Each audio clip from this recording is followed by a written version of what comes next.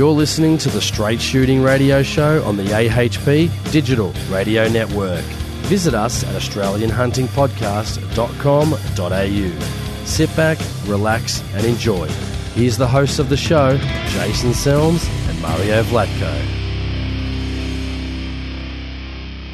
All right, welcome back to the Straight Shooting Podcast here on the AHP Digital Radio Network. Thanks to all my listeners who enjoy the show, donate, all my subscribers, all people that leave comments on iTunes. Thank you very much. We do appreciate your support. Numbers have gone up again, so we're pretty happy again with how the podcast keeps building. I think it's absolutely fantastic. Hope you enjoyed the previous Straight Shooting podcast. Hope you enjoyed the podcast with Sav Mansion from the Foul Talkers talking about duck hunting in Victoria, and obviously, you know, when those hunters head up into the rice fields of New South Wales, and you know, people just love their waterfowling. So hope you guys enjoy that. Me and Muzz have been having a debate just this morning, and I hate when this happens. I had a light bar on my car, so on the front of my four-wheel drive, and I had a light bar. Here we go. Right, and it was pretty good. I was pretty happy with it. Did I have to change it? Probably not, with the amount of times I use the car and actually use the light bar. But it was pretty bright, so I bought some spotlights. Now, me and Mario, he couldn't find the 10-watt LED spotlights, which is basically 10 watts per globe. They're sort of the brighter versions. So we're on eBay. He's sending me links anyway, so I said I got some spotlights. I was pretty happy with them. And he's seen how my light bar goes. It's like a 240-watt light bar. It's worth about $300. So he goes, what would you be looking at to sell the light bar? Because he was pretty impressed with the quality, how far it went. So I said, mate, $150. I think that's reasonable. A light bar that I bought for $300. Right? And then how much do you think he wanted to give me for the light bar? $60. I said $60. $60 for a $300 light bar. That's basically 12 months old that I've hardly used. I can get a brand new one on eBay, Jason, for $80. Yeah. So I thought, this is the debate I've been having with him, guys. He thinks he's going to get his 80-watt light bar, and even though, yes, we buy the Chinese 80 stuff. watt? 280 watt? No, I'm saying the $80 light bar. Right, so $80. the $80 light bar, he thinks is going to be compared. And don't get me wrong, my $300 one is Chinese as well, but I think it's fantastic quality, and I think the quality of the output's absolutely fantastic as well. Yeah, is it compared to the $1,000 brands? Probably not. But Muzz thinks he's going to get an $80 light bar, and it's going to be as good as my $300 Chinese light bar. It's just not going to happen, mate. Well, look, it's going to be better than the rubbish that I got on my What have you got on there now? These little crappy old 3-inch HIDs or something. I don't know. Not even HID. They're just halogen. You're giving them too much credit there, mate. HID. Jesus Christ. They're all browned over. You haven't even polished them up.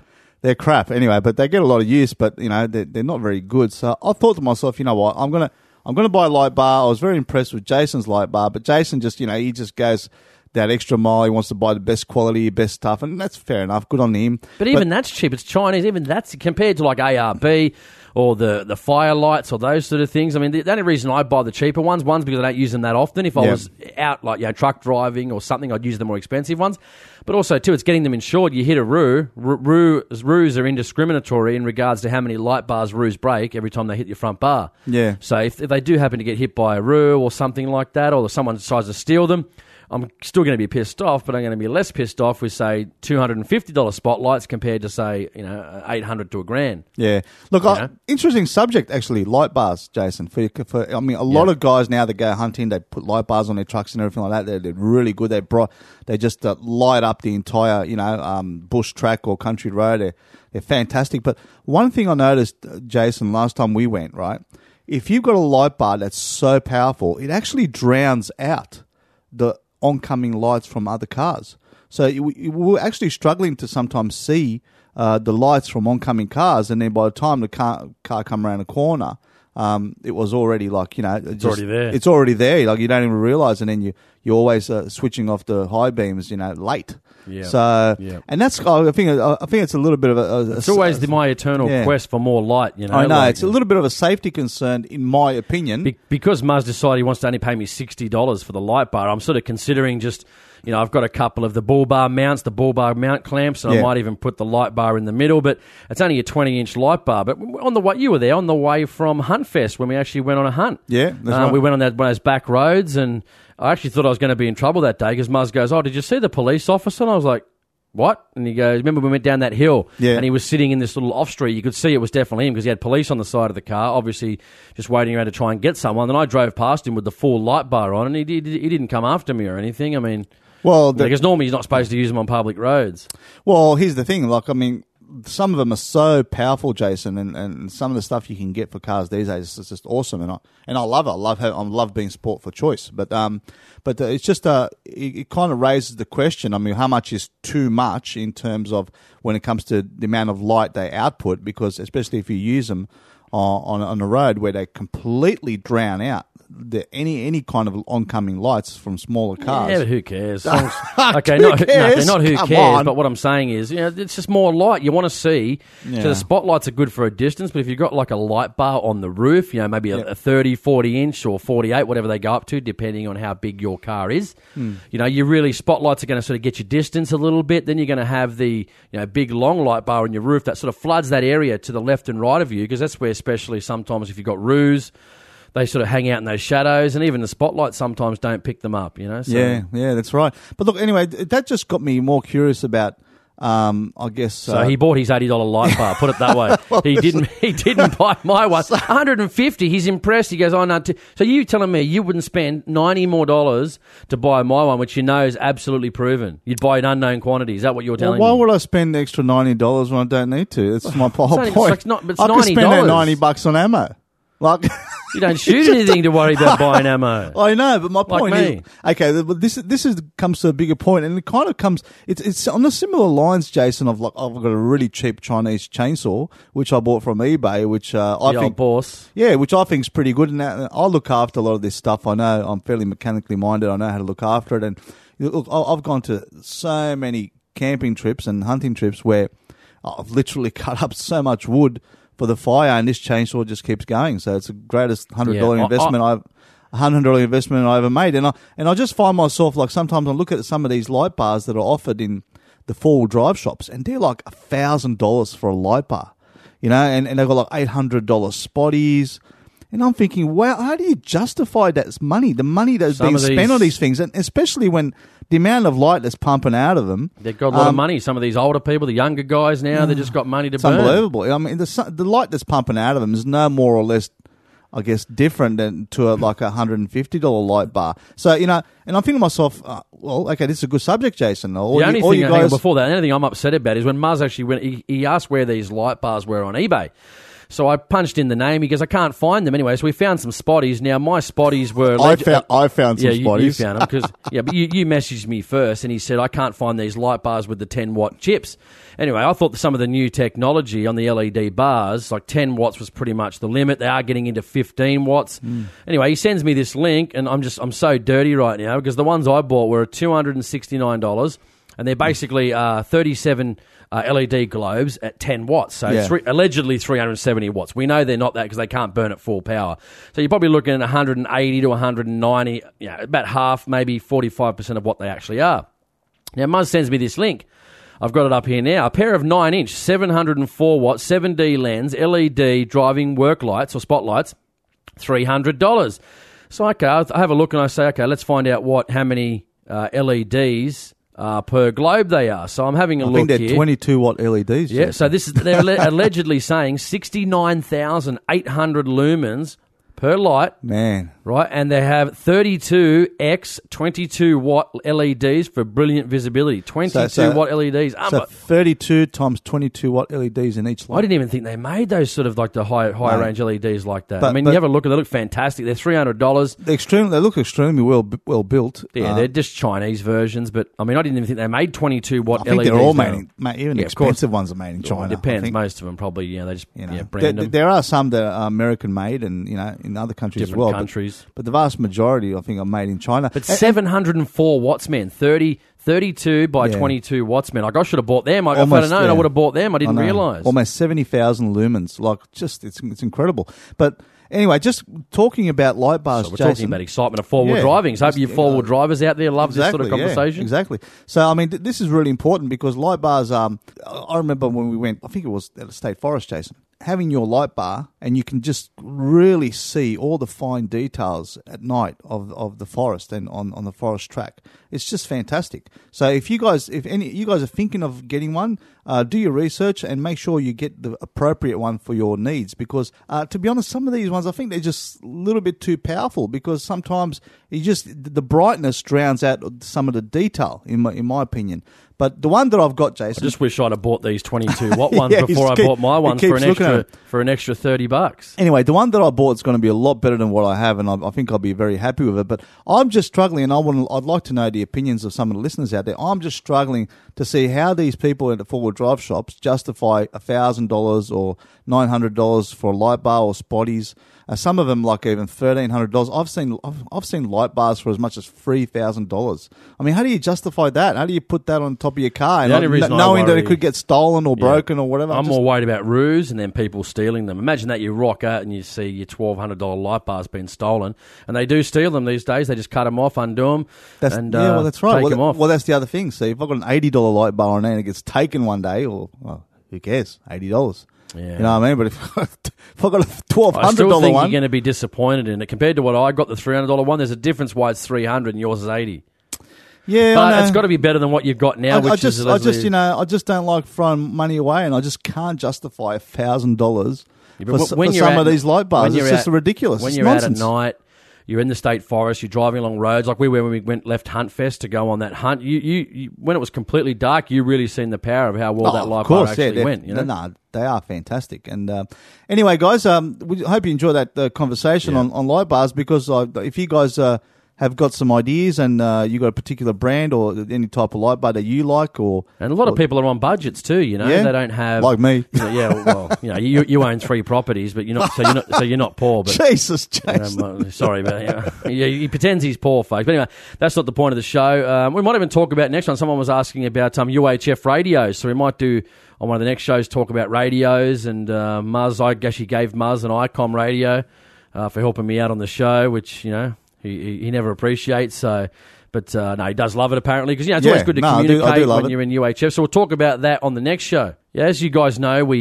this morning actually, before we actually recorded this show, I actually put a thing on Facebook to get people to call up, send us their phone number, send us a bit of what they want to talk about, and we'll get them on the show. So Brad sent us a private message. Yep. And we're going to get him on the show right now. All right, Brad, welcome to the show, mate. Thanks for joining us here on AHP, and thanks for showing interest in wanting to come on the show. What was it you wanted to discuss, mate? First of all, thank you for having me on. This Sam Lee nonsense and her Sham Lee Fun Control Australia, is that not the biggest beat-up? She claims that she was threatened and that she doesn't feel safe. You'd think she needs to learn there's a difference between feeling threatened and being threatened. She might not agree with what was done, but there was no direct threat to her. Yeah. Now, just to clarify, we haven't spoken to Brad before the show about what the issue was until we just obviously got on the phone just now. What's your thoughts? I want to get your thoughts, because we've had, and we're going to go into those emails just in the next couple of minutes that we got from a few people some saying, well, it's free speech, there's no issue, we've got to stop appeasing the Greens. Then we got another email saying they love the show, but this is bad for shooters. The general public are going to think we're basically a bunch of rednecks. I mean, what's your thoughts on these videos? I mean, I see a lot of stuff, Brad, over in the States, FPS Rush. I mean, even just recently, I've got a big fan of Matt Carricker from Demolition Ranch, and they had some issues the other day where they were in a gun shop.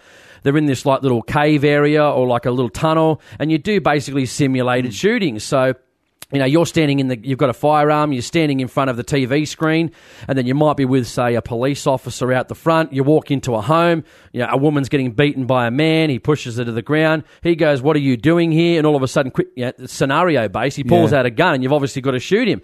And then I remember his wife was doing it, and he all of a sudden said, basically along the lines of, I'll shoot her, like as in meaning, the civilian basically. And I thought, well, I could see in the comments people were getting upset. They were getting a little bit upset with, the fact that they were saying that. But I mean, I took it in a bit of jest. I mean, we saw the video that these guys put up, Marty and Aaron from Shooting Stuff Australia, probably about 5 months ago, and it wasn't an issue then, but the media get involved. Now it's an issue. So what's your general thoughts on that?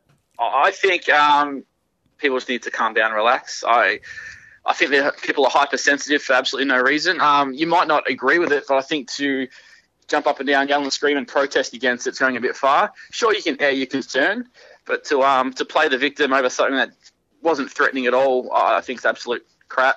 I do love Demolition Ranch. I remember a while ago he blew up a 300 ZX with, I can't remember how much it was like 1,000 pounds of tannerite. That's fun.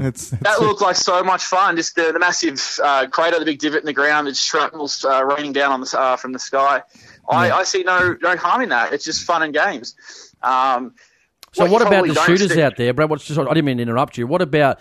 I mean, there was a guy on there. I think, and I'll go on that probably when you get off the air a little bit more. But someone, and I'll name him after we actually do the show. But he actually put a Change.org petition out to Bill Byrne, the Queensland Police Minister, to have the licences taken off these two guys. I mean, and it got like 12 signatures. It was basically laughed out of existence. But why would a shooter create a Change.org petition to petition the police minister to have two people stripped of their gun licences when we're all supposed to be in this together?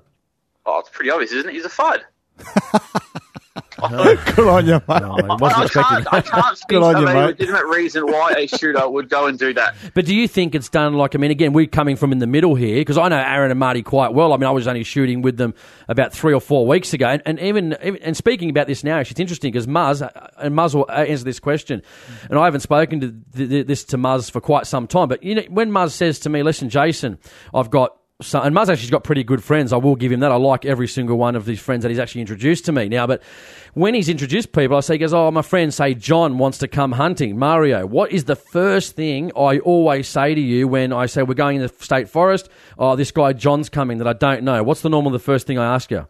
Oh, is he all right? Exactly. Is he safe? Exactly. Is he safe? Does he have any... Yeah, and rightfully so. Because I do not, and I do not hunt with anyone or shoot with anyone that is doing really stupid things. Like, I like FPS Russia, frankly, but I think he's done some really crazy stuff where he's blowing up tannerite 10 metres away or 15 metres away from where he actually is. Is it safe? If something happened, I'd say, well, you kind of... I'm not going to start a petition to have him shut down, so... Well, I think it comes down to like personal your liberty and taking responsibility for yourself. I think this is absolutely a nanny state. I wouldn't personally blow up tannerite 10 metres away, but I think I should have the option to do that if I wish. I'm putting no one else except myself in danger. I don't get what the issue is. Yeah. If I wanted to go and do that and I wanted to, say, blow up a doll like they did for Shooting Stuff Australia, that should be fine, not an issue. No one should be able to tell me that I can't do that if nobody is put at risk. Yeah, Brad, my biggest issue with this really is a lot of the people who complain about Aaron and Marty. I mean, these are the same people that watch FPS Russia and have a laugh. Yeah, they watch Demolition Ranch, they watch Hickok 45. These are the same people that watch Hickok 45. These are the same people that when they go overseas, they go to United States or other countries that have got liberal gun laws and they, shoot... They take full advantage of their gun laws. They shoot AR-15s, they shoot machine guns, at the range.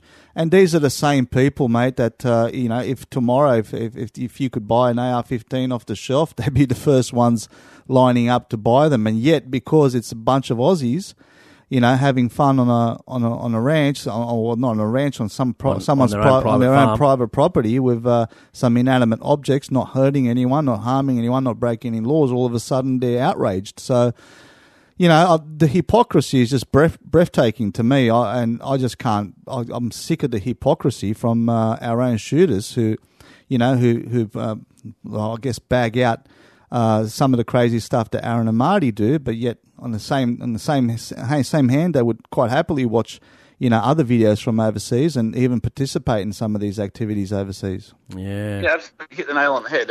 Absolutely, there's no other way to describe it. You're spot on. If you could go into your local gun shop tomorrow and buy your Ruger 1022 again, I think you'd have a line out the door around the corner going for miles. And you're spot on saying these are the same people that I'd be first there. Absolutely. I completely get it. I just don't understand where they're coming from and really what their issue is. I don't think the issue is what they're saying, making their petitions and saying it's giving us a bad name. I don't think it is. I don't understand where they're coming from and why they would go to such I remember when petitions. I remember when I watched it, and I just took it for what it was, a bit of a laugh. You know, I watched the video, I laughed, I moved on with my life. That was it. You know, I enjoyed the video for the 10, 15, 20 minutes, whatever it was that I watched. And then I went, I never thought, this is going to blow up into some major thing. But as soon as the media got involved in it, no, me neither. You know, the shooters started. Were hilarious. Oh, and then exactly, and then, you know, like some people say to me, well, you agree with this sort of thing? And I said, mate, I'm a bit of a free speech advocate. I don't disagree with it, nor do I disagree with it. I just looked at the video. I had a laugh. Agree with it, you mean? Yeah, but you know, what I'm saying is, it's not the point of it, but the point is, what I'm saying is that I enjoyed it for what it was. Yeah. You know, I didn't think it was going to be an issue. I never thought, this is going to blow up into a major issue, like all of a sudden, like it did with the media. You know, and then we had Bridget McKenzie on Q&A and ended up on the Q&A program, and Well, the other thing is too, Brad, we've got to be careful about allowing the other side to police how we have fun and how we enjoy ourselves and the things that we do. As long as we're within the law, we're not harming anyone. We can't have the lefties dictating our thoughts. You know what I mean? They're essentially trying to be the thought police. And every single time you've got something like this, like for example, Aaron and Marty having a bit of fun. I mean, is it in poor taste? Perhaps. It all depends on your point of view. Would I personally do something like that? Probably not. I just don't care for it. But would I try and strip them of their gun license, or would I try and start a petition to have them banned or something like that? No, absolutely not. It's just ridiculous. The thing is, he wrote the petition was to Bill Byrne. I mean, Bill Byrne won't even talk to, you know, he won't even consult with shooters. Well, you know, he won't even talk to shooters. Well, the thing is also, Jason, and look, we've got to be careful to not allow the left-wing nutters to drive the agenda. Now, the reason why Marty and Aaron were on Q&A or were on ABC is purely because here's a couple of right-wingers that are having fun. Okay, so the left are going to try and, you know, take them on and try and try and police the way they behave, and this is how they try and do it. They try and do it through ABC, through programs like Q&A, through Sam Lee, Gun Control in Australia, and all the other left-wing extremist nut jobs that are out there that are, you know, trying to do everything they possibly can to police the way you have fun, the way you think, and the way you, I guess, want to express yourself. I mean, it's fine expressing yourself if you're a part of this, for example, the LGBT community or whatever it is. That's fine. But you know what? If you're someone who lives in outback Queensland, you own guns, and you want to express yourself, no, that's not allowed. So, you know, we've got to push back from that idea. We've got to really push back from that idea, and whether we like what Marty and Aaron are doing, I think it's irrelevant. What we need to do is support their right to do it. Support their right to have their freedom of speech and freedom of expression, and not let the left drive the agenda. Anything else? Go on, yep. I don't know if it's probably not a direct quote, but a while back, Aussie Reviews was talking about his logo, and people were questioning why he had the AR-15. Yeah, they were outraged. With exposure, it becomes normalcy. Yes. And I think with these videos that are blowing up and they're, I guess, causing trouble, I'd like to see more of them for that very reason. If you're showing people having fun, enjoying their firearms, I think that can only be a good thing. They might not necessarily like the use of, say, humanized targets or the like, but I think watching people blow stuff up, having fun in a safe manner can only be a good thing for our sport. I think it was the last straight shooting Aaron was talking about. The shooting at your club is boring. They're single loading 22 rounds. No one enjoys that. And I think that's spot on. It's not an exciting thing to watch. Whereas you see a couple of guys on a private property in a safe manner enjoying their firearms. What's wrong with that? Yeah. How is that a negative thing? That's an interesting topic. I know a lot of organisations or shooting ranges don't allow the humanoid targets, or whatever you'd like to call them. But I mean, across the world, a lot of people are actually using these targets. Yet in Australia, no.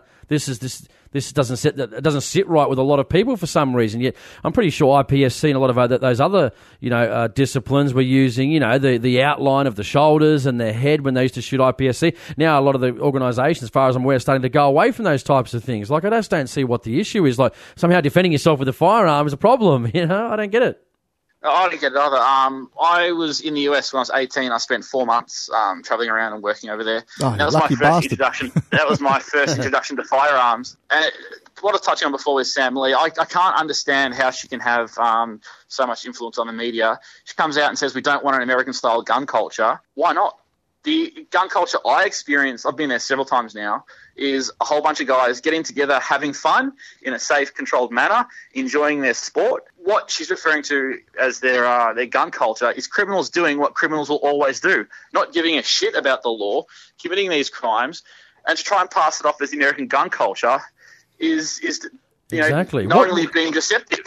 What's a gun culture? Wrong. I mean, what's a gun culture? Excitement, enjoyment of owning firearms, shooting. Whether your discipline is, pistol shooting in a controlled range or shooting on your own land. I mean, me and Muzz have this conversation too, Brad. Like a lot of the times, like people say, we don't want American gun laws. And I'm so, well, I do. Well, I do, absolutely I do. Well, listen, the other thing is too, there's other options other than just the United States. People, it's like to some people when you have this conversation, it's either all or nothing. Like, oh, we want to be like America. And I'm thinking, well, there is other options. I mean, like we can always be like New Zealand, Switzerland, Canada. I mean, these are fairly liberal, really great countries, democracies, very safe, some of the safest countries in the world that have a very, very positive gun culture. They don't demonize gun owners. They understand that gun owners are valuable members of the community, especially in Switzerland. I mean, in Switzerland, every person goes to the army and they do military service, and when they finish with the military service, they take their assault rifles home. I mean, virtually every person in Switzerland is armed, and it's part of their culture, and that's why they have the highest per capita gun ownership in the world, even higher than the United States. But what was interesting, Muzz, too, was that, and maybe Brad saw this too, Brad, if you watch Q&A, where Bridget McKenzie from the Nationals was saying, and we'll play that a bit after we get off the phone with Brad, but she was saying it was vile, yet Lee Rhiannon tried to put some legislation in probably about a week afterwards, and it was knocked on the head by most of the senators, except for certain ones, which we'll read out in just a bit. But well, it was knocked on the head by the Libs and also some Pauline Hanson. But the people who did support it was Xenophon, I think. Nick Xenophon, Jackie Lambie, Darren Hinch. Yeah, all the usual suspects. The usual suspects. And people were surprised about, what's the Tasmania? Tasmania, the lady. Sorry, I've gone blank. Jackie Lambie. Jackie Lambie. Yeah. People saw, Jackie Lambie's anti-gun. I was like, where have you been the last exactly 2 years? Yeah, I don't get it. I can't understand why she's anti-gun. From someone with a military background, I don't understand. I served for a while in the Navy, and there was nothing but safety drilled into you. So I don't know where she comes from having this anti-gun mentality. I thought someone like with her experience would be pro. I don't understand. Brad, I've got a question, mate, just before we finish off. What would you like to see, mate? What would you like to see in gun ownership? I mean, in regards to, say, our laws, and what do you think's over the top? The registry's got to go. Absolutely has to go. I don't see why we have a registry. The categories have to go. I would love to have a semi-automatic, even if it's a 22. I used to shoot on a deer property, not the deer, but the rabbits. And some nights you go out there with a spotlight, you fire your first shot. It looks like the ground's moving. There's that many rabbits. You can only get a number of shots off before the rabbits are all gone. You have a semi-automatic.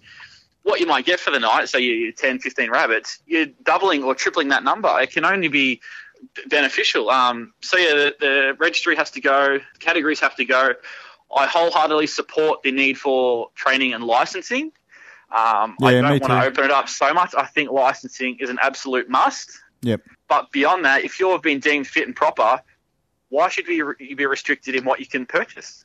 Look, I wholeheartedly agree with you, mate. And I do remember the pre-96 days, and I had some semi-automatic firearms, and I had great fun with them. And look, absolutely agree with you. When you got a little 22, a Ruger 1022, mate, you can knock off 3 or 4 bunnies, before they get away quite easily. So it does make a difference. And as you know, in the news over the last couple of years, we've always been hearing on news this explosion in feral animals everywhere.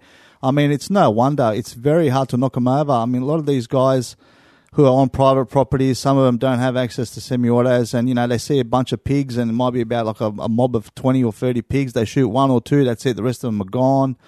I mean, it's not like the old days when you get your SKS out, with your 30-round magazine, you knock off 10, 15 pigs before they're able to, respond. So So, you know... Not that military-style ammunition, mate. You know? Oh, geez, you know. God forbid we should have access to cheap military-style ammo. You haven't written to the Daily Telegraph, have you, Muzz, recently? No. But listen, look, mate, we really appreciate your call. Fantastic. It's great having you on the show, and thanks very much. And keep listening, eh? Absolutely. Brad, thanks, mate. Appreciate your call, man. Thank you. Sorry, just one last thing. Yeah, you're right. Go on, mate. Yeah. I just wanted to say Sam Lee could write everything she knows about firearms and gun control on the back of a postage stamp with a piece of chalk and still have space. Oh, mate, easily. Easily.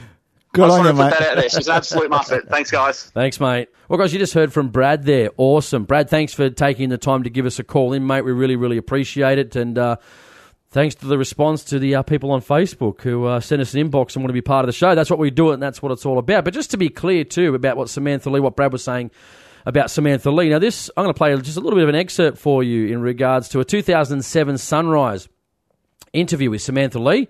And Koshy asks her a direct question about maybe a full ban on gun ownership in Australia. And I just want to know, in regards to that, this is the person that shooters... Right, some shooters, obviously not a very small amount of shooters, have been defending over the last, say, 4 or 5 weeks.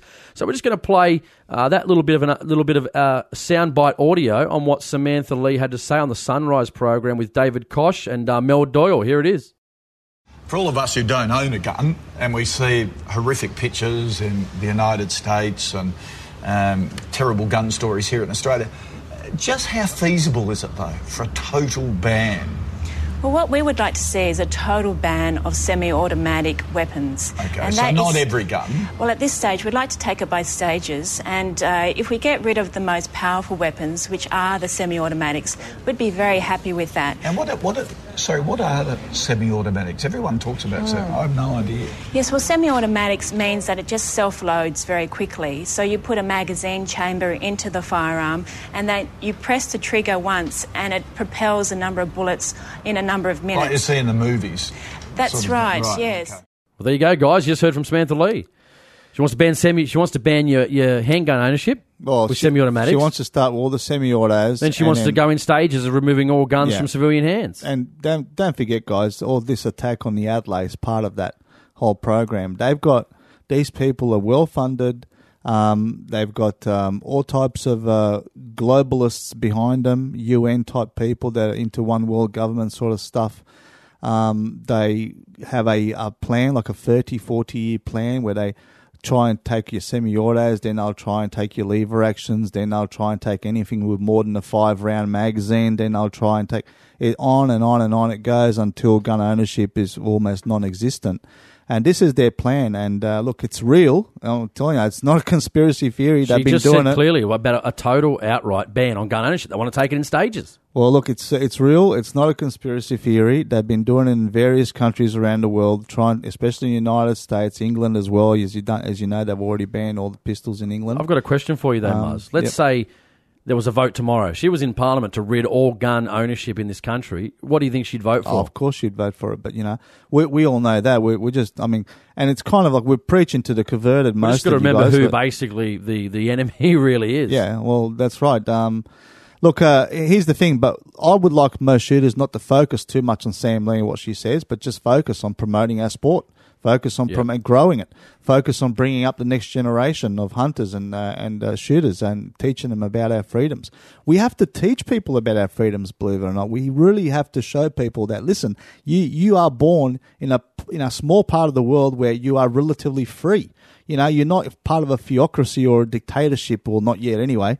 But it's important to let people know that, make sure it doesn't turn into some sort of dictatorship where no one's allowed to do anything, and unless the government says so. So that's part of the battle that we're fighting, and it's up to us to make sure that battle continues and we continue the good fight. Yeah, and what we're going to do in regards to this Shooting Stuff Australia issue is we've got 2 emails based on our previous show where we interviewed Marty from Shooting Stuff Australia. Now, if a lot of you guys remember, I was up there in Queensland, so I have recorded a longer full podcast with those guys. As you said, I've got about 4 or 5 in the works that have already been done before those interviews. Same thing with Shooters Union Australia. So give it another probably 3 or 4 weeks after you hear this podcast, and that one will be out specifically so you can hear them for a whole hour on the show. But we're going to play, we're not going to play, we're going to read out two opposingly different emails. Now, Justin, who was on our show before, a lot of people enjoyed Justin coming on the show. Unfortunately, he wasn't available for this show, but hopefully he will begin injecting himself, over, say a yearly period, 3 or 4 times over the year to give us that sort of extra voice. So we're going to play two opposing views, one a bit longer than the other one, and we'll have a bit of a discussion about it. So the first one is from Jeff. Subject was episode 126. G'day, fellas. Love the show. Long range and deer episodes are his favourites. Regarding episode 126, I don't care for Justin appeasing the Greens, etc. You should have used the Greens' insinuation that the Teddy terrorist was a Muslim against them. Why do they assume that the explosive-wearing terrorist must be a Muslim? Are they bigots themselves? Give no quarter. Keep up the good work. So that was the first one from Jeff. Well, yes, thanks, Jeff, for your email. Look, we don't like to get too much into the religious part of it because we've got a lot of Middle Easterners, even Muslims, that are gun owners and they value their gun ownership as well.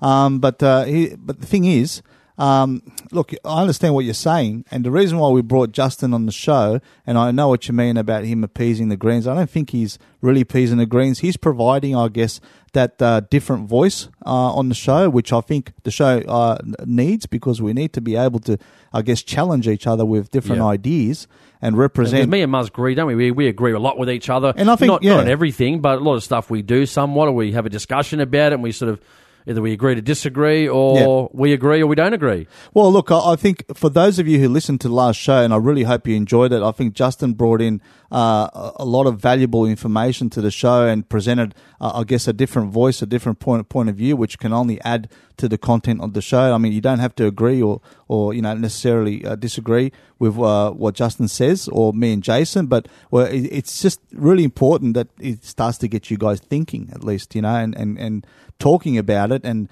creating that conversation with your friends as well. So thanks very much for the email, mate. Yep, good one. And then we're going to play a bit of a longer one, a bit of an opposing view on this one from Paul. He said, "Hi, Jason. Thank you for the reply. I'm glad you... Oh, no, sorry, that was the first one he sent me. Let me go back to the first one. Hi, Jason. I just listened to your podcast, number 126, with Justin, Mario, and yourself. I'm a long-time listener, first-time emailer. Before I start, just want to say I really enjoy the shows and everything you do. Listening to both you and Mario Banner makes for great listening." Well, thanks very much for that. Good on you, mate. "I'm a firm believer that until 800,000 shooters in Australia vote for one single party, we will always be struggling to get heard and the laws changed in our favour. If the Greens can unite and get their voice heard, then so can we. Until we stop splitting our votes between the different shooting-friendly parties, we will never be able to improve our standing and the laws that all shooters think are prohibitive. People posting YouTube videos of shooting mannequins doesn't do our cause any good." Well, I mean, it's an effigy of mannequin. It was only a doll, so I'm not sure that's a mannequin, but anyway, that's a small, minute part. Doesn't do ourselves any good either. Shooting Stuff Australia does nothing for our cause because it is hard for your average shooter to win a discussion about shooters' rights because it makes us look like dumb idiots. It's great to have fun, but it went too far to dress a teddy bear as a Muslim or a political figure and shoot the shit out of it. They crossed the line. Listening to you on the show, Jason, the way you argued for what they did was being okay, it sounds as if you would be okay with someone shooting or burning the Australian flag. Well, I'm definitely against someone burning or shooting the Australian flag. I mean, the Australian flag represents this country. But anyway, shooting cans is okay, but they crossed the line. Yes, they haven't broken any laws, but again, they just don't do anything for our cause. Even the political figure mannequin was oozing blood. I'm not sure. I didn't see that, but if that was the case, I just didn't see it. That. Come on, Jason. Thank goodness Justin was in the studio to pull you up. Jason, you do a great job, and I congratulate you on your fine podcast, but surely you have to know the difference between something positive for our cause and the negative. What Shooting Stuff Australia did was plain wrong, negative, and made us all look like little kids with guns. Again, love your show. Keep up the good work and never get influenced by your mates, such as the guys at Shooting Stuff Australia. When they stub up and do something wrong like they've done, call it what it is and just move on, because I have yet to meet anyone that thinks what they did on YouTube was okay. It made all the shooters look bad. Regards, Paul. So first off, Paul, thanks for your email, mate. Thoroughly appreciate your email. We always like the criticism that's done the right way. Yeah. To have a discussion about this issue. For one, we just heard actually Brad on the show who agrees with what they did. Well, supports free speech anyway. Supports free speech, yep. Again, I don't really know what to say in this issue. For a start, I wouldn't burn the Australian flag. And I'm saying I wouldn't personally shoot an effigy, probably because I wouldn't think about it. I don't really have enough time. It's really a moot point to me, that I'm dealing with something that sort of, I watched the video, it's been blown out of proportion. I mean, what do you think, Muzz? Do you reckon it does, damage to shooters? Because there's a lot of people out there that I've been seeing recently, they're spending time on Facebook to chat to people, fight each other on Facebook, when they can be writing to their local ministers, their local members. Yeah. They can be making appointments. They can be writing to Minister Keenan, the federal member. But they're too busy fighting each other. I just don't understand why the fighting. And this video was out 5 months ago. No one said boo about it. All of a sudden, the media get hold of it. It blows up on Facebook, and it's this big thing. Well, listen, I feel a little bit different, Jason. I'll present a different point of view. Look, I'm very patriotic Australian. I love my country. I love the flag. But I really don't have much of an issue on people burning the Australian flag, because I think they're nutters, and I guess how are you going to know who the nutters are unless you let them do those sort of things, right? So while it's, I think, disgusting, it's a part of free speech. I mean, you can't have. Yeah, I don't like when they burn it, but I mean, look. What are you going to do? What are you going to do? You can't kind of reserve the right for you to say whatever you want to say, and not reserve the right for someone else to say something else. Even it doesn't matter how despicable it might be, or whether or not they're burning the Australian flag. I mean, you always know the left-wing nutters, and they present themselves quite well on demonstrations and. When they're marching for a street, if they're burning flag, whatever, well, look, they're just grubs. And you can see that they're grubs because they're doing these stupid things. And I think it's better to out them publicly like that than to actually have legislation that, stops people from burning the flag.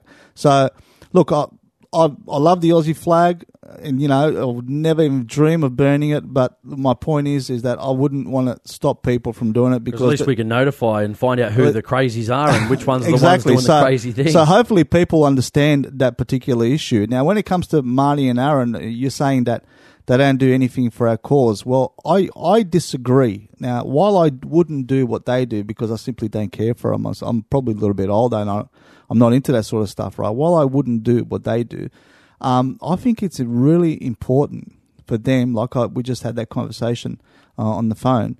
I think it's really important for us, as long as they're not breaking the law, as long as they're not hurting anyone, to support their freedom of expression. Do you think what they've done will have any bearing on the NFA review? Oh, I'm not sure. I don't think so. I think a lot of the politicians, depending what they're going to do, would have made up their mind already. The only thing that's going to change their mind, if thousands and thousands of people write into them, which we'll discuss soon, Jason, actually, because we just recently got a SSAA email regarding the NFA, which if thousands and thousands of people write into them and tell them, listen, don't you dare do anything negative towards shooters, I mean, that will definitely make an impact. But Marty and Aaron make an impact? I don't think so. Where they will make an impact is amongst the shooting community, and hopefully encouraging the shooting community to not be shy with their guns. I guess it's quite okay to make shooting videos. It's quite okay to have fun with your firearms. It's quite okay to shoot things other than paper targets. Even if they might be effigies of a particular person, you're not you're not making direct threats on a person. You're not making you're not doing those sort of things. That, as far as I'm aware, they haven't broken any state laws or any firearm laws, and I just think it's pretty bad that we don't understand. The premise of free speech and freedom of expression enough that some of us, well, not we, I'm talking in general, but some of us, a small portion of us, are actually starting a petition to have these guys, their firearms license taken away from them. I think it's a little bit going too far and trying to have all this self-censorship, and we're just really falling into the trap of the lefties, and we're self-censoring our own actions, and we're always second-guessing what we're doing. They're just driving the agenda, guys. They're driving the conversation. We're not driving the conversation. We're not, participating in their sport the way we like to. And to be honest, you say that, they appear like a bunch of little kids with guns. Well, what isn't fun about guns? I love my firearms. I love my... But if I don't like something, I just simply don't watch it. I saw someone, I think it was on Facebook the other day, said, when I think one of them, Marty Aaron, said to one of the guys, well, just turn it off. Exactly. Just don't watch it. And then the person was outraged, saying, oh, how dare you say he told me to turn it off? Yeah, well... look, my prediction is this. If Aaron and Marty keep making these videos, Okay, if they make one every week, they make another one. They shoot more effigies, more signs, whatever. Pieces of fruit, big whatever it is they might shoot for fun. And if they keep making these videos, eventually, you know what's going to happen? I think people are just going to switch off. Even the lefties, they're just going to say, "Oh yeah, those crazy Queenslanders, don't worry about them." They're just going to accept it as. Well, you reckon the Queenslanders are a bit. Well, not trying to generalise, but I think I'm pretty sure. They're just going to switch off. They're not going to worry about it anymore. It's going to be old news. And you know what? And having fun with your firearms will hopefully come a little bit a step closer to being normalised, as long as you're not harming anyone or breaking the law, which I'm pretty sure they weren't doing. What about being on YouTube and obviously doing this show? People say, "Oh, you don't represent shooters," or say, Marty and Aaron don't represent shooters. I mean, I spoke to him about 2 days ago. Just gave him a bit of a write up to give me a bit of a response. About what the issues were, and they said to me on the document here, like basically they're not trying to be, they're not trying to be a voice for shooters. They're just simply making fun videos. They're not trying to be, I guess, the next politicians. He says, I'm just reading this one here now. He said we didn't shoot a mannequin, so I'm not sure what that issue is in regards to. And he also said, basically if they don't want to watch the videos. Don't watch the videos. You know what I mean? Like, if it's not really a big issue that needs to go any further than that. I don't know. Going on to here too, I wanted to read out. But Jason, that's good because we read out 2 different emails and see you got varying views. Some people think it's great that we had Justin Luke on there to put a balanced argument. Other people think, well, what the hell is Justin Luke doing there? Defending, standing up for the greenies. I mean, but this is great. It encourages discussion, and we love having Justin Luke and on the show, and we're definitely going to have him on the show again in the future. Yeah, and also got one here that says we did not dress up or refer to any political figure and shoot the shit out of it. We'd never do that. So I don't know. I mean, is Samantha Lee, is she sort of a political figure? I don't think so. No, she's a lobbyist. She's a lobbyist, yeah. Well, anyway, I want to go through quickly, just going on to that. This is what David Leyonhjelm posted. Actually, Senator Lee Rhiannon, pursuant of notice of motion, not objected to. She put in the thing saying, number one, a video in circulation that vitally threatens a high-profile gun control advocate. The individuals in the video have previously been referred to the New South Wales Police for posting violent videos aimed at racial, religious minorities and the Greens. Former Prime Minister John Howard performed a courageous act in the 1996 pursuing national gun form regulations. And then this is the people. Sorry, who said that? This is the regulation of firearms. Lee Rhiannon, the Greens. Sorry, I thought David Leyonhjelm said that. No. Sorry, no. Lee Rhiannon put some legislation to basically strengthen the National Firearms Agreement, and she calls on the government to maintain and strengthen the National Firearms Agreement, to commit to a ban on the importation of the rapid-fire shotguns. Oh my God. Show the leadership on firearms shown by John Howard and work with state governments to have firearms laws amended to provide for immediate cancellation of firearms licenses and surrender of all weapons when a shooter has displayed threatening, intimidating or offensive behaviour. Now let's go who said yes to that. Richard Di Natale, Griff, Hanson Young, Hinch, Klotchke Moore, Lambie, Ludlam not surprising with a domestic Greens, McKim, Rhiannon, Rice, Seward, Teller, Waters, Wish Wilson and Nick Xenophon. Yeah, so all the left-wing nutters in one basket. Exactly. And let's have a bit of a question here, because it's interesting. This is an interesting topic on Q&A when they actually talk about some of these issues and gun ownership. Bridget McKenzie voted against that. So there's a few interviews on Q&A, a few sound bites we're going to play right now from Bridget McKenzie, and we'll have a listen to those, and we'll come back in just a few minutes. So here's Bridget McKenzie. This sound bite is from Q&A, ABC's Q&A, so give them a bit of a plug on Q&A. Have a listen right now. Does Bridget McKenzie think that expanding gun ownership could lead to increased terror rates or increase the likelihood of a mass shooting? Not any more than increasing car ownership will increase the risk of more deaths on the road. So I think we're seeing at the moment gun ownership increasing over time, which I think is a good thing. This is a good thing to do. I don't see it as a negative. I go, rabbit shooting with my son. We go down to the local range. If you don't like shooting animals for food, then you can go do clay target, you can do pistols. There's another group of hunters and shooters who dress up as cowboys and with their lever-action firearms and pistols have fun on the weekends. This is just an activity like any other sport that people participate in, and it has all the positive benefits that other sports have in terms of connectedness to community and participating in illegal activity. Doug Cameron just made the point that if a terrorist, would-be terrorist, got a hold of one of those now freely available lever-action shotguns, it could be a very dangerous weapon. Well, I would argue that any gun is dangerous. Any gun is dangerous because it depends on whose finger is on the trigger of that gun. Well, we saw Manharan Monis in the Linz siege had a shotgun. Imagine what could have happened if he'd had that kind of shotgun. Absolutely. That's why we have to get tougher on the illicit firearms that are coming over our borders through our wars. You could theoretically, if he was able to go and buy a shotgun, which he did, he could theoretically buy a lever-action rapid-fire shotgun. You have to become registered as a person to actually purchase that gun and go through a process. It's different in every state. He did that. But what I'm saying is that the illicit firearms in this country, you talk about the gangs and the number of guns they have, what's going on, particularly at the streets of Melbourne just this week, it's terrible. And they're not guns being stolen from law-abiding firearm owners who are responsible, usually, unlike the video actually, goes to my point about the video actually undermining the argument. But most law-abiding firearm owners in this country are very, very responsible and aren't running around the streets of Melbourne or Sydney shooting up and holding up, you sound like an apologist, like the NRA in America. No, this is exactly what they argue. And I've heard exactly the words that you're saying being espoused by the NRA in America, and I don't want to go there. Well, Doug, I don't think that we have a constitutional right to bear arms.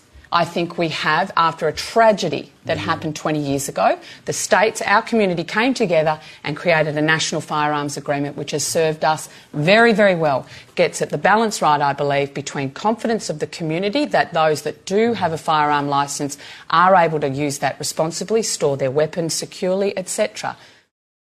My question is for Bridget McKenzie.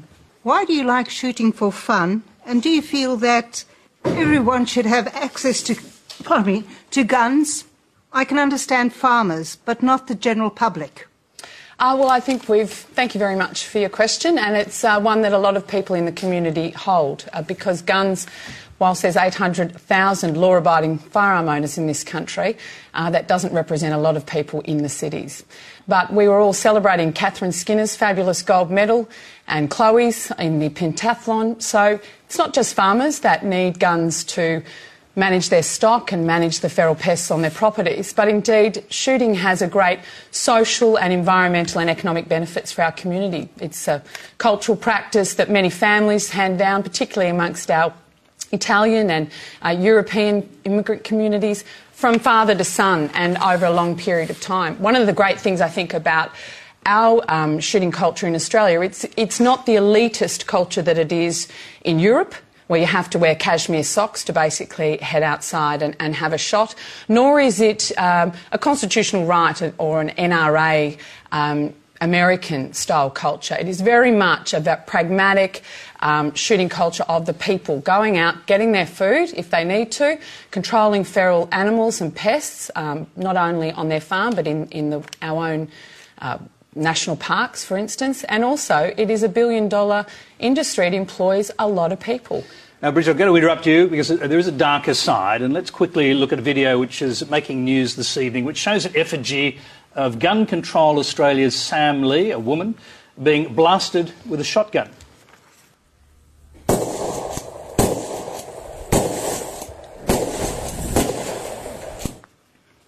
Okay, now I'm sure you've seen that, so... I hadn't, actually. You haven't seen it? No, well, you have now. So, well, that's only part of Yeah. it, of course, but they say it's a satire and it's all in good fun. What do you say?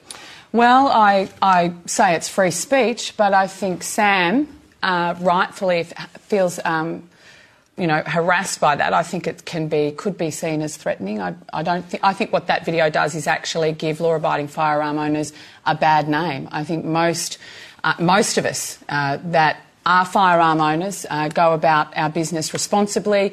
We either participate in our sport with our friends and family. That actually doesn't help the public conversation when we're trying to separate the issues of terrorism, the issues of illicit firearms on our street and gun violence by gangs, Let's just be clear, you condemn that. I think that's vile. That's vile. I think it's vile. I would never argue against their right to say it or do it, but I think it is vile and confronting. Yes, it can be frustrating when certain people in that debate don't understand what you do, don't think you have a right to do participate in a sport that we run at the Olympics, that the Australian Sports Commission's quite fine for everybody to do, that you're not actually allowed to practice your workplace, for instance, if you're a shooter for work. She can attack them for that. So there's a lot of frustration out there for that and around the misinformation that occurs out in the public on this issue.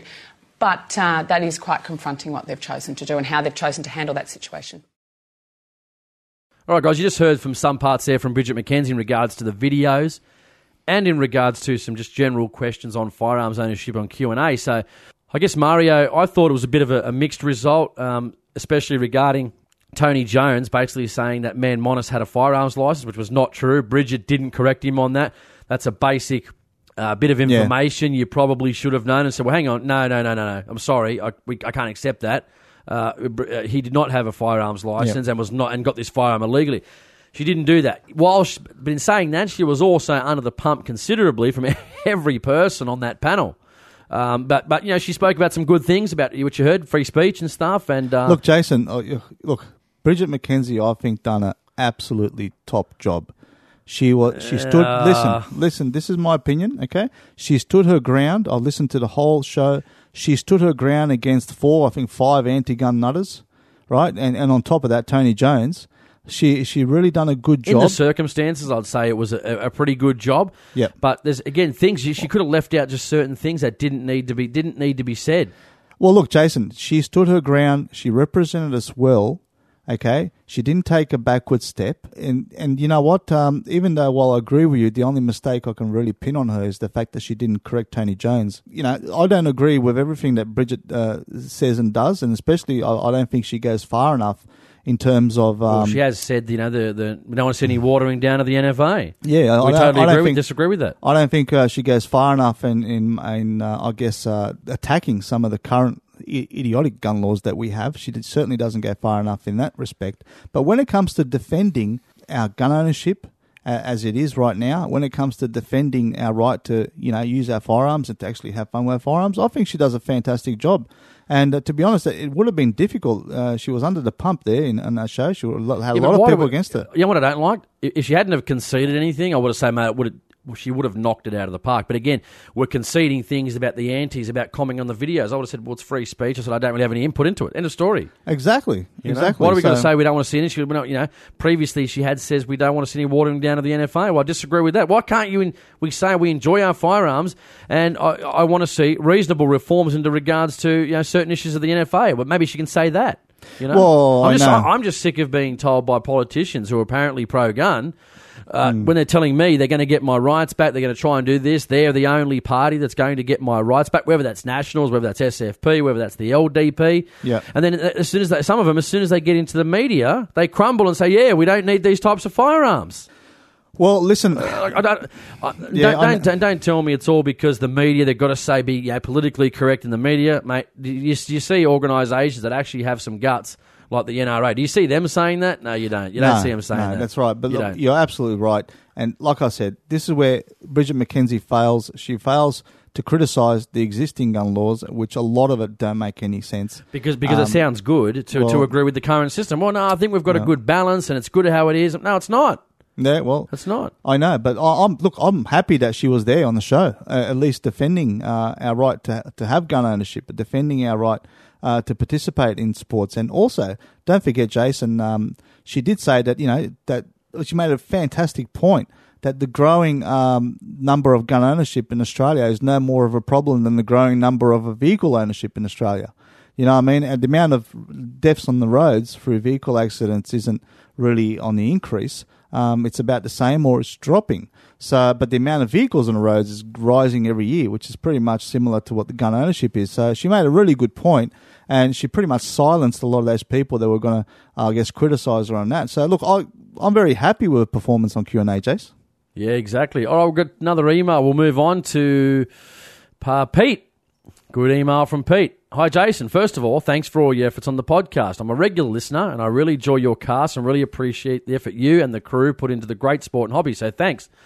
Although politics will always be an important part of the sport's future, I'd love to hear more content on other matters as politics has become a little bit monotonous. I agree a little bit, but it's always something to talk about in regards to politics. Yep. Whether it be product reviews, sports-specific focus, casts on gear and techniques like hunting and target, I'd love to hear more from you guys on stuff other than politics. So, what's your plan for future casts? Keep up the great...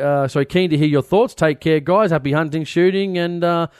whoever you host, shooting and whatever else you're into, basically. So thanks, Pete. Yeah, mate. I mean, I guess, like I said in a previous show, I think I've been doing politics from day one, and in a way, it's part and parcel with gun ownership in Australia. I mean, even the Americans, it's all about politics too. A lot of it, yeah, we want to have fun, and we have tried to do that in the show by talking about different items, and we will be doing that in the future. It's just sometimes too that hunting.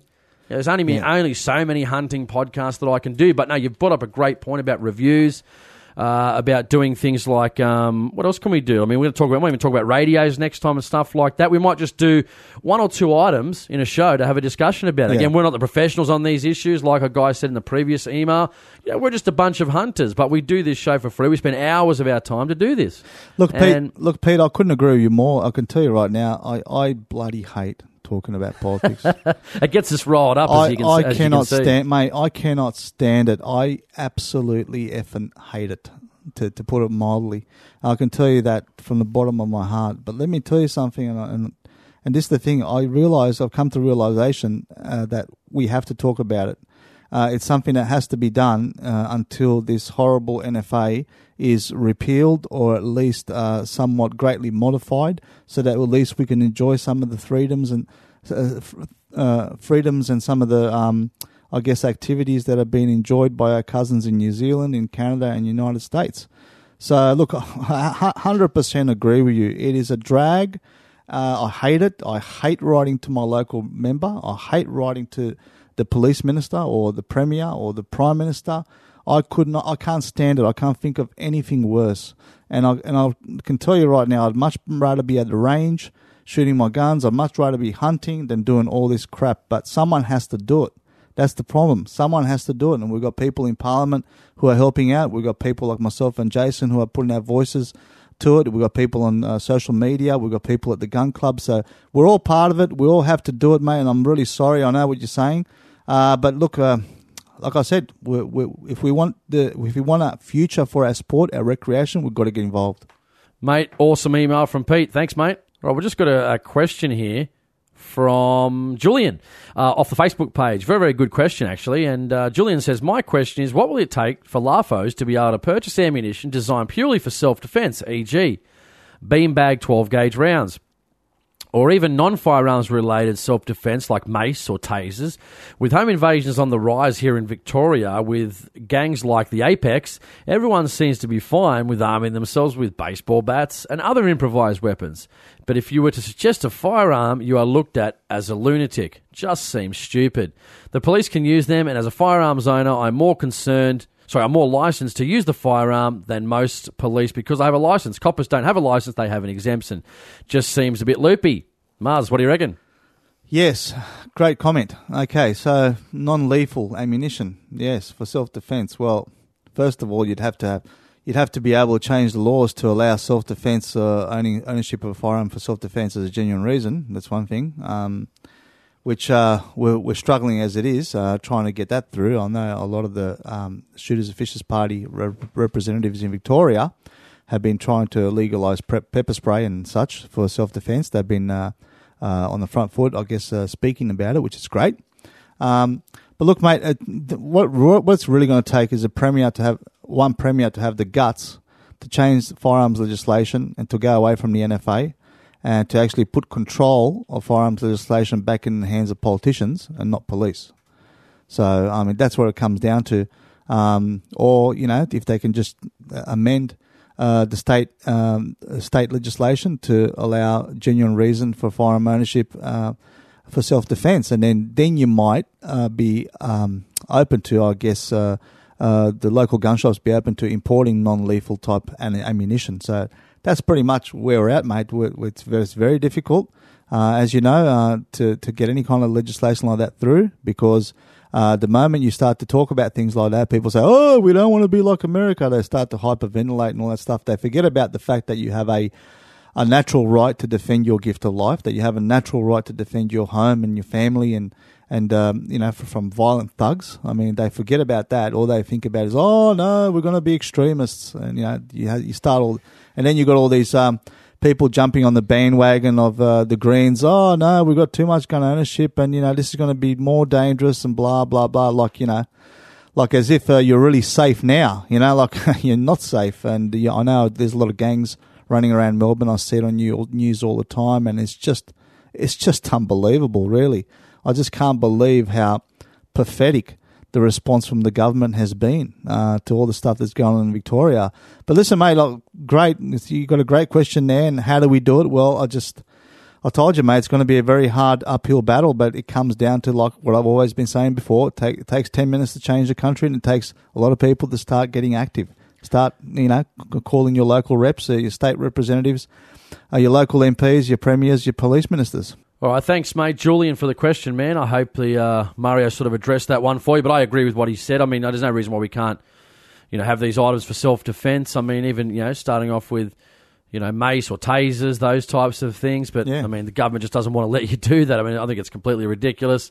If I was in charge, it'd be legalised overnight, or the potential to be overnight. But it's kind of strange, really. It's a mind-boggling, I guess, myth. It's mind-boggling when you start to, I guess, decompile the whole issue. I mean, think about it. You can have a firearms license, and you can buy 4 kilos of powder, at a gun shop. Like, how does the ammo bill stop me from buying a pallet of shotgun ammo tomorrow and just giving it to my neighbour the next day? Nothing. Exactly. But the thing is, you can buy 4 kilos of powder. You can buy boxes of ammo, which is quite fine. But you're not allowed to buy pepper spray that doesn't kill anyone.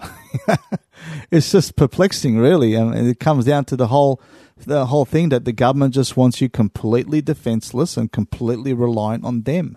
And the problem is, of course, is that they're not very reliable. So that's where the problem comes. And, mate, it's just going to have to come down to people chucking up a stink about it. And if enough people chuck up a stink about it, it's going to happen. Yeah, good stuff. We're coming up to some of our articles here. And very interesting one. This one just came out just a few days ago. RSPCA inspectors overworked. Reputation threatened by emotional activism, says review. Now, this is posted Thursday, October 6, 2016, and it says a conflict of interest between activism and animal cruelty prosecutions has compromised the reputation of Victoria's RSPCA, an independent report has found. Now, it says RSPCA Victoria Chief Executive Liz Walker said all 22 recommendations have been accepted because the organisation had not been performing as well as it should. On the bottom here is the most interesting part. It says the RSPCA apologises for past emotional activism. Dr. Walker said the organisation would continue its advocacy against animal cruelty but would no longer engage in public campaigns over existing laws such as duck hunting and jumps racing. Wow. Yeah. That's big news. Well, the review finds they're overstepping their bounds as basically, they're a public authority? I mean, what are they, RSPCA? They're getting funding from the government. So if they're continually getting funding from the government, I mean, they've got to step up. They can't be campaigning against government initiatives. Exactly. I mean, ask anyone that works for the government. You can't really be going against the government's, or at least in public, the government's rule when you actually work for the specific government. So read that again, Jason. They're going to stop what? RSPCA apologises for past emotional activism. Dr. Walker said the organisation would continue its advocacy against animal cruelty, but would no longer engage in campaigns over existing laws, such as duck hunting and jumps racing. So, obviously... So, in other words, you won't see any more emotional-based anti-hunting ads or... That's it, yep. Or rhetoric from the RSPCA. Fantastic news. Brilliant. All right, we were talking on the previous shows about deer and Yes. whether the Natural Resource Commission, the NRC here in New South Wales, is really heavily pushing to have deer classified as a pest species in line with, I guess, some states around the country.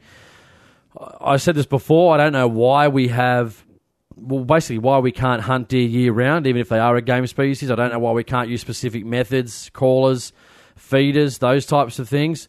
Obviously, we're concerned if they're classified as a deer pest in regards to 1080 or biological type issues in getting rid of deer, which will reduce numbers. Now, they say there's a lot of numbers, but I can't shoot one, so there can't be that many of them.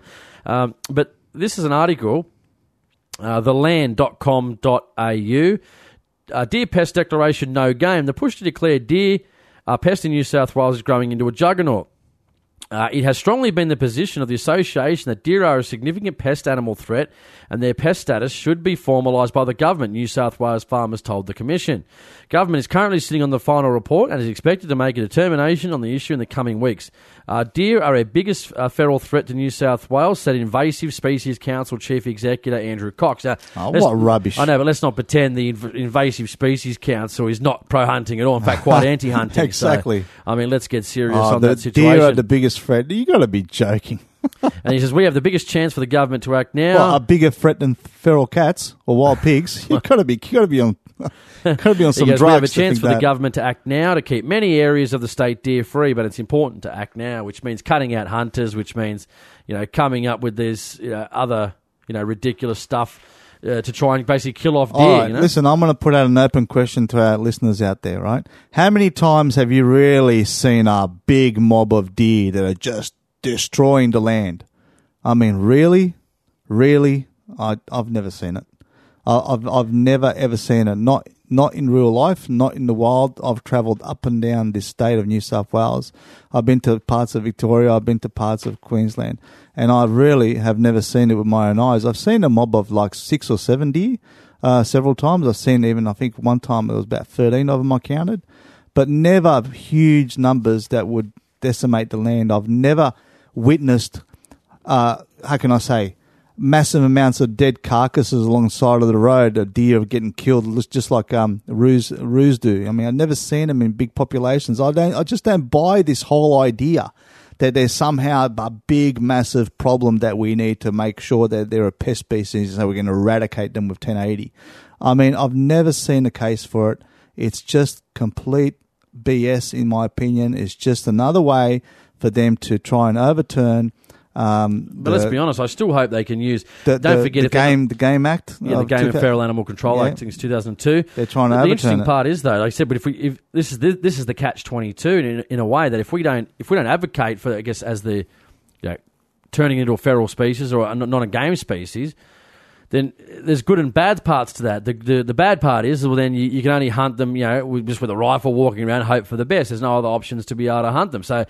This is what I'm saying. It's very restrictive. I can only hunt them. Why can I hunt them in Victoria year round, but I can only hunt them till October in New South Wales? My opinion is the solution is the Act needs to be amended to allow hunting for deer all year round. And what about, say, using callers, feeders, those types of things? Yeah, to allow different people to hunt deer, which whatever means they provided it's humane. And Exactly. I mean, what's wrong with that? Going on from there too, says New South Wales Fish Shooters and Fishers and Farmers Party, which holds the balance of power in the upper house. Well, they don't. They haven't done their research, but will provide the significant opposition to the pest escalation. MP Robert Brown slammed the report and said it's rooted with factual errors, misinformation, untruths. The draft report by the New South Wales Resources Commission was conducted by a gun for hire by the Baird government. Removing deer's game status will not improve the effectiveness of control methods. Rather, it will hinder them. There you go. Well, look, I certainly hope it doesn't happen. Because I can tell you right now, as it is in the state forests, and I know I haven't been hunting in national parks because we're not allowed to yet, but I know there's a lot of deer in the national parks, but as it is in the state forest, I can tell you right now, they're not in plague proportions. They're not. Oh, I can't shoot one. Jason's been trying to shoot one for 4 years. I mean, he has seen them. If anyone out there lives in New South Wales, but listen, so I've had a few offers to go deer hunting, and I appreciate those offers, but I don't know, I don't want to be put onto... the second deer, put me on there. Don't worry about it. But my first one, I just want to feel like I work for it myself. Does that make sense a little bit? Absolutely it does. I don't want someone to go, hey, mate, they're going to come out of that lot from that state forest or from that national park onto my property at at 4:30 in the afternoon, sit on this hill in the prone position and shoot one. I want to work for it myself. I want that feeling. Even if it's if it's a buck, it's a buck. If it's a doe, it's a doe. I mean, Yeah, no, I agree, Jace. Look, maybe that's the best option. Amend the Act to a full year of hunting. And let's allow other methods to be able to hunt them. I don't see what's wrong with that. I mean, if you disagree with other methods of hunting, you might be an old school deer hunter. So be it. How I want to hunt my deer is my business. How you want to hunt deer is your business. We should stay out of everyone's business, provided it's done humanely. But look, Jason, I've got nothing against farmers being able to cull deer on their own property for protection of their crops, whatever it might be. But you shouldn't have to turn them into a pest species for landowners to be able to do that. Why do you need then? You're a landowner. You own the land. You got to look after your crops. I mean, you can cull kangaroos. You can cull all sorts of native animals. Okay, why should you have to need any permit to cull a deer? Why should you have to change? Well, see, private owners, they don't in New South Wales. They don't need a permit. It's if I want to go on to that person's land, I need a G license to hunt deer on private land. Yeah, it's nonsense. And they're saying it's stuff to do with the animal. Well, I can hunt foxes, pigs, goats, hares, rabbits, etc., on public land without the need for a game license, G or R license. Yep. So, what is that inhumane? Well, just because it's somehow a different species, it's a deer, does it make it any different than the previous other 5 to 7 species I just mentioned? I don't think so. Well, I think the benefits of public land hunting need to be recognised, and they need to be recognised in the sense that we bring heaps of money to bush communities. It's culturally important.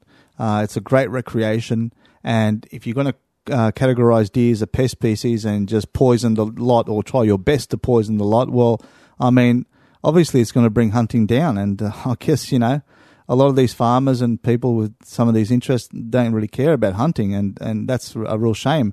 And also, Jason, I hate to say it, but a SSAA are in that boat. So it's, I think it's... Well, hopefully I'm going to talk to the executive director, Diana Mellum, in regards to this, because we had some good, robust conversations about it. Initially, I was for the declaration of deer to become a pest status, but then obviously going over it and reevaluating the position, I think there's ways to do it by amending the Act. But, I mean, I think the people from both sides, the NRC doesn't want to amend they want it as a feral pest species. And from our side, they're like, no, if I mention callers, they're outraged. People are outraged. I think why are they outraged? Because I want to call in a deer. So what? They think, because I'm somehow... You still got to, as Muzz has always said, you still got to hunt the deer. People can tell you can go to their properties, whatever, there's so many deer... You still got to hunt them. You still got to put the F in. It's not just going to fall into your lap. So, but to finish off, Muzz, I've got a good one here. Well, Jason, I think our side, I guess, needs to come to a compromise here, and they need to amend the Act. I think the Act needs to be amended. They need to allow all year round hunting for deer. Okay, let's it's nonsense to have seasons and this and that, whatever. Allow all year round hunting for deer.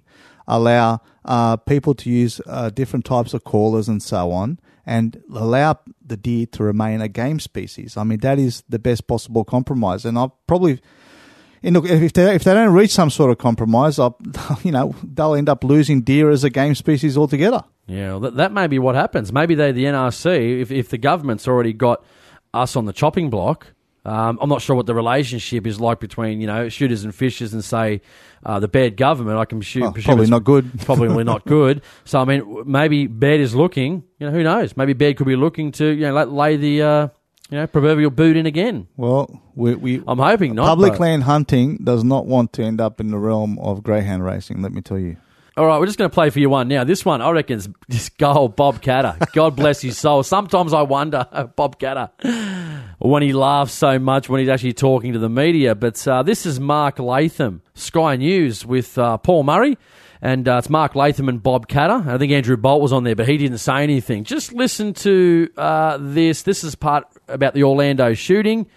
Just listen to what Bob Catter has to say to Mark Latham and Mark Latham to Bob Catter. Yeah, g'day, Bob. Congratulations on holding your seat. Can I ask, have you caught up with that massacre in Orlando, and how do you reckon it's looking?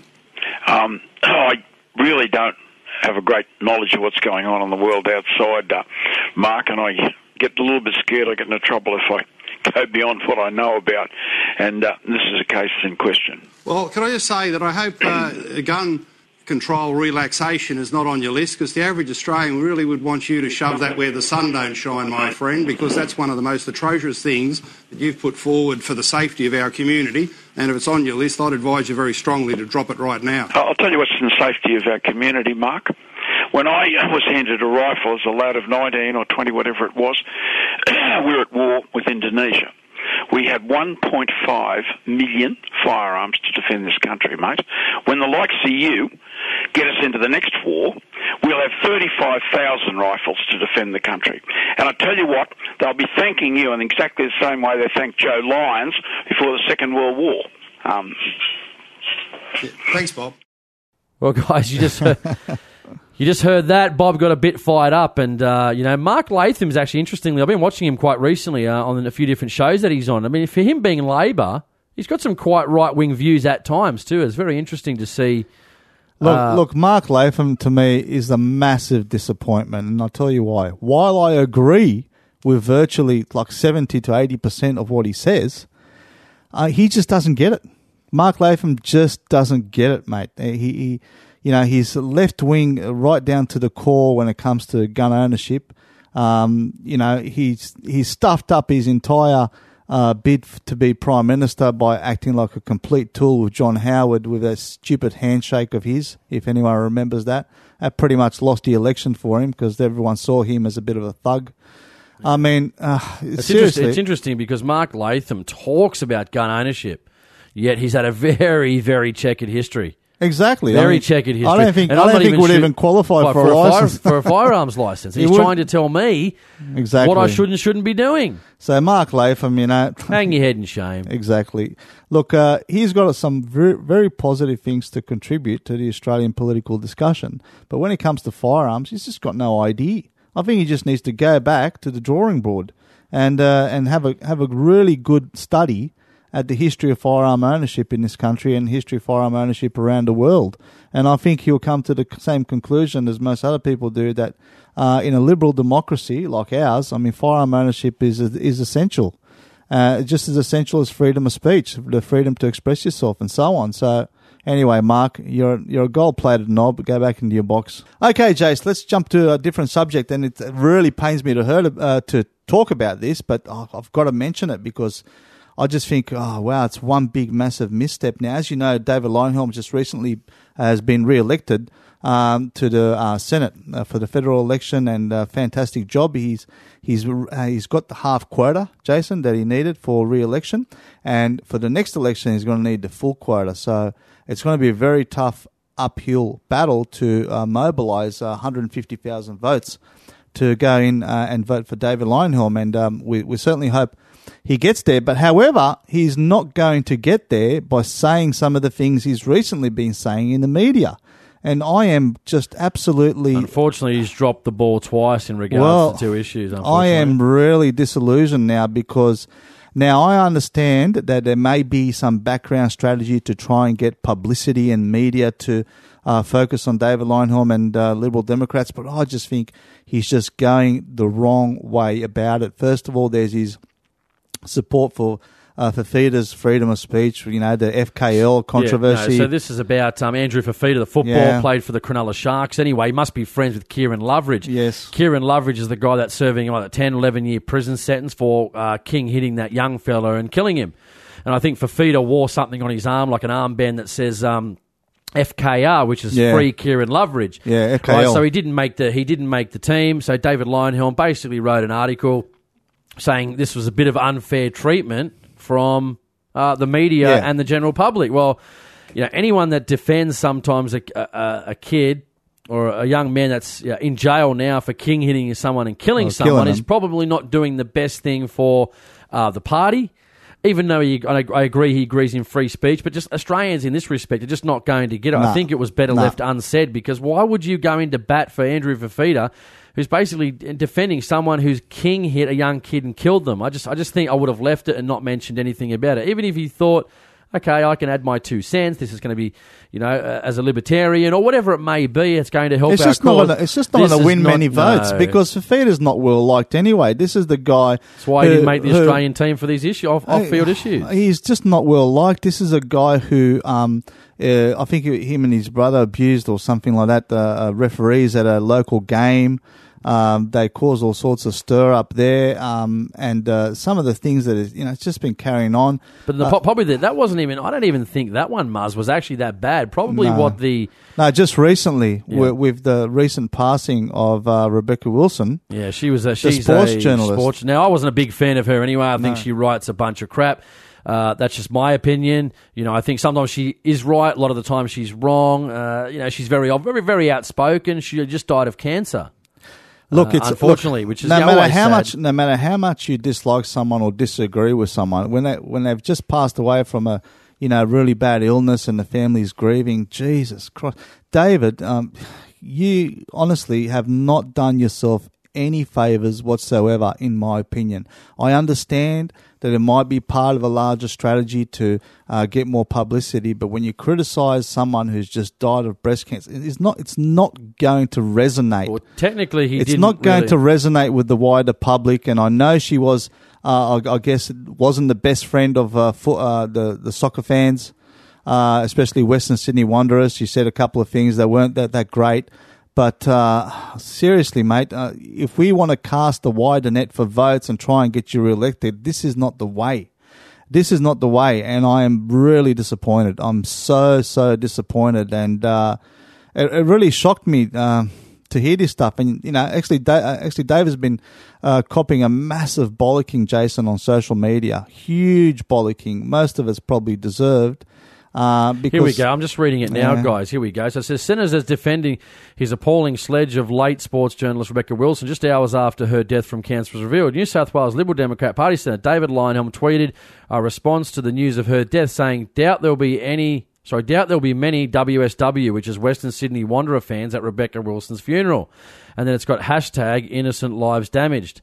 I don't really see how this does anything for the party. How it does anything for, I guess he didn't have shooters' rights in his mind at the time. Well, listen, it's very troubling to me. It's very troubling to me because if this is the best way that the LDP can think of getting publicity, I mean, I don't think this is going to last very long. And to be honest, that is a big problem because David is a very outspoken, pro-gun politician.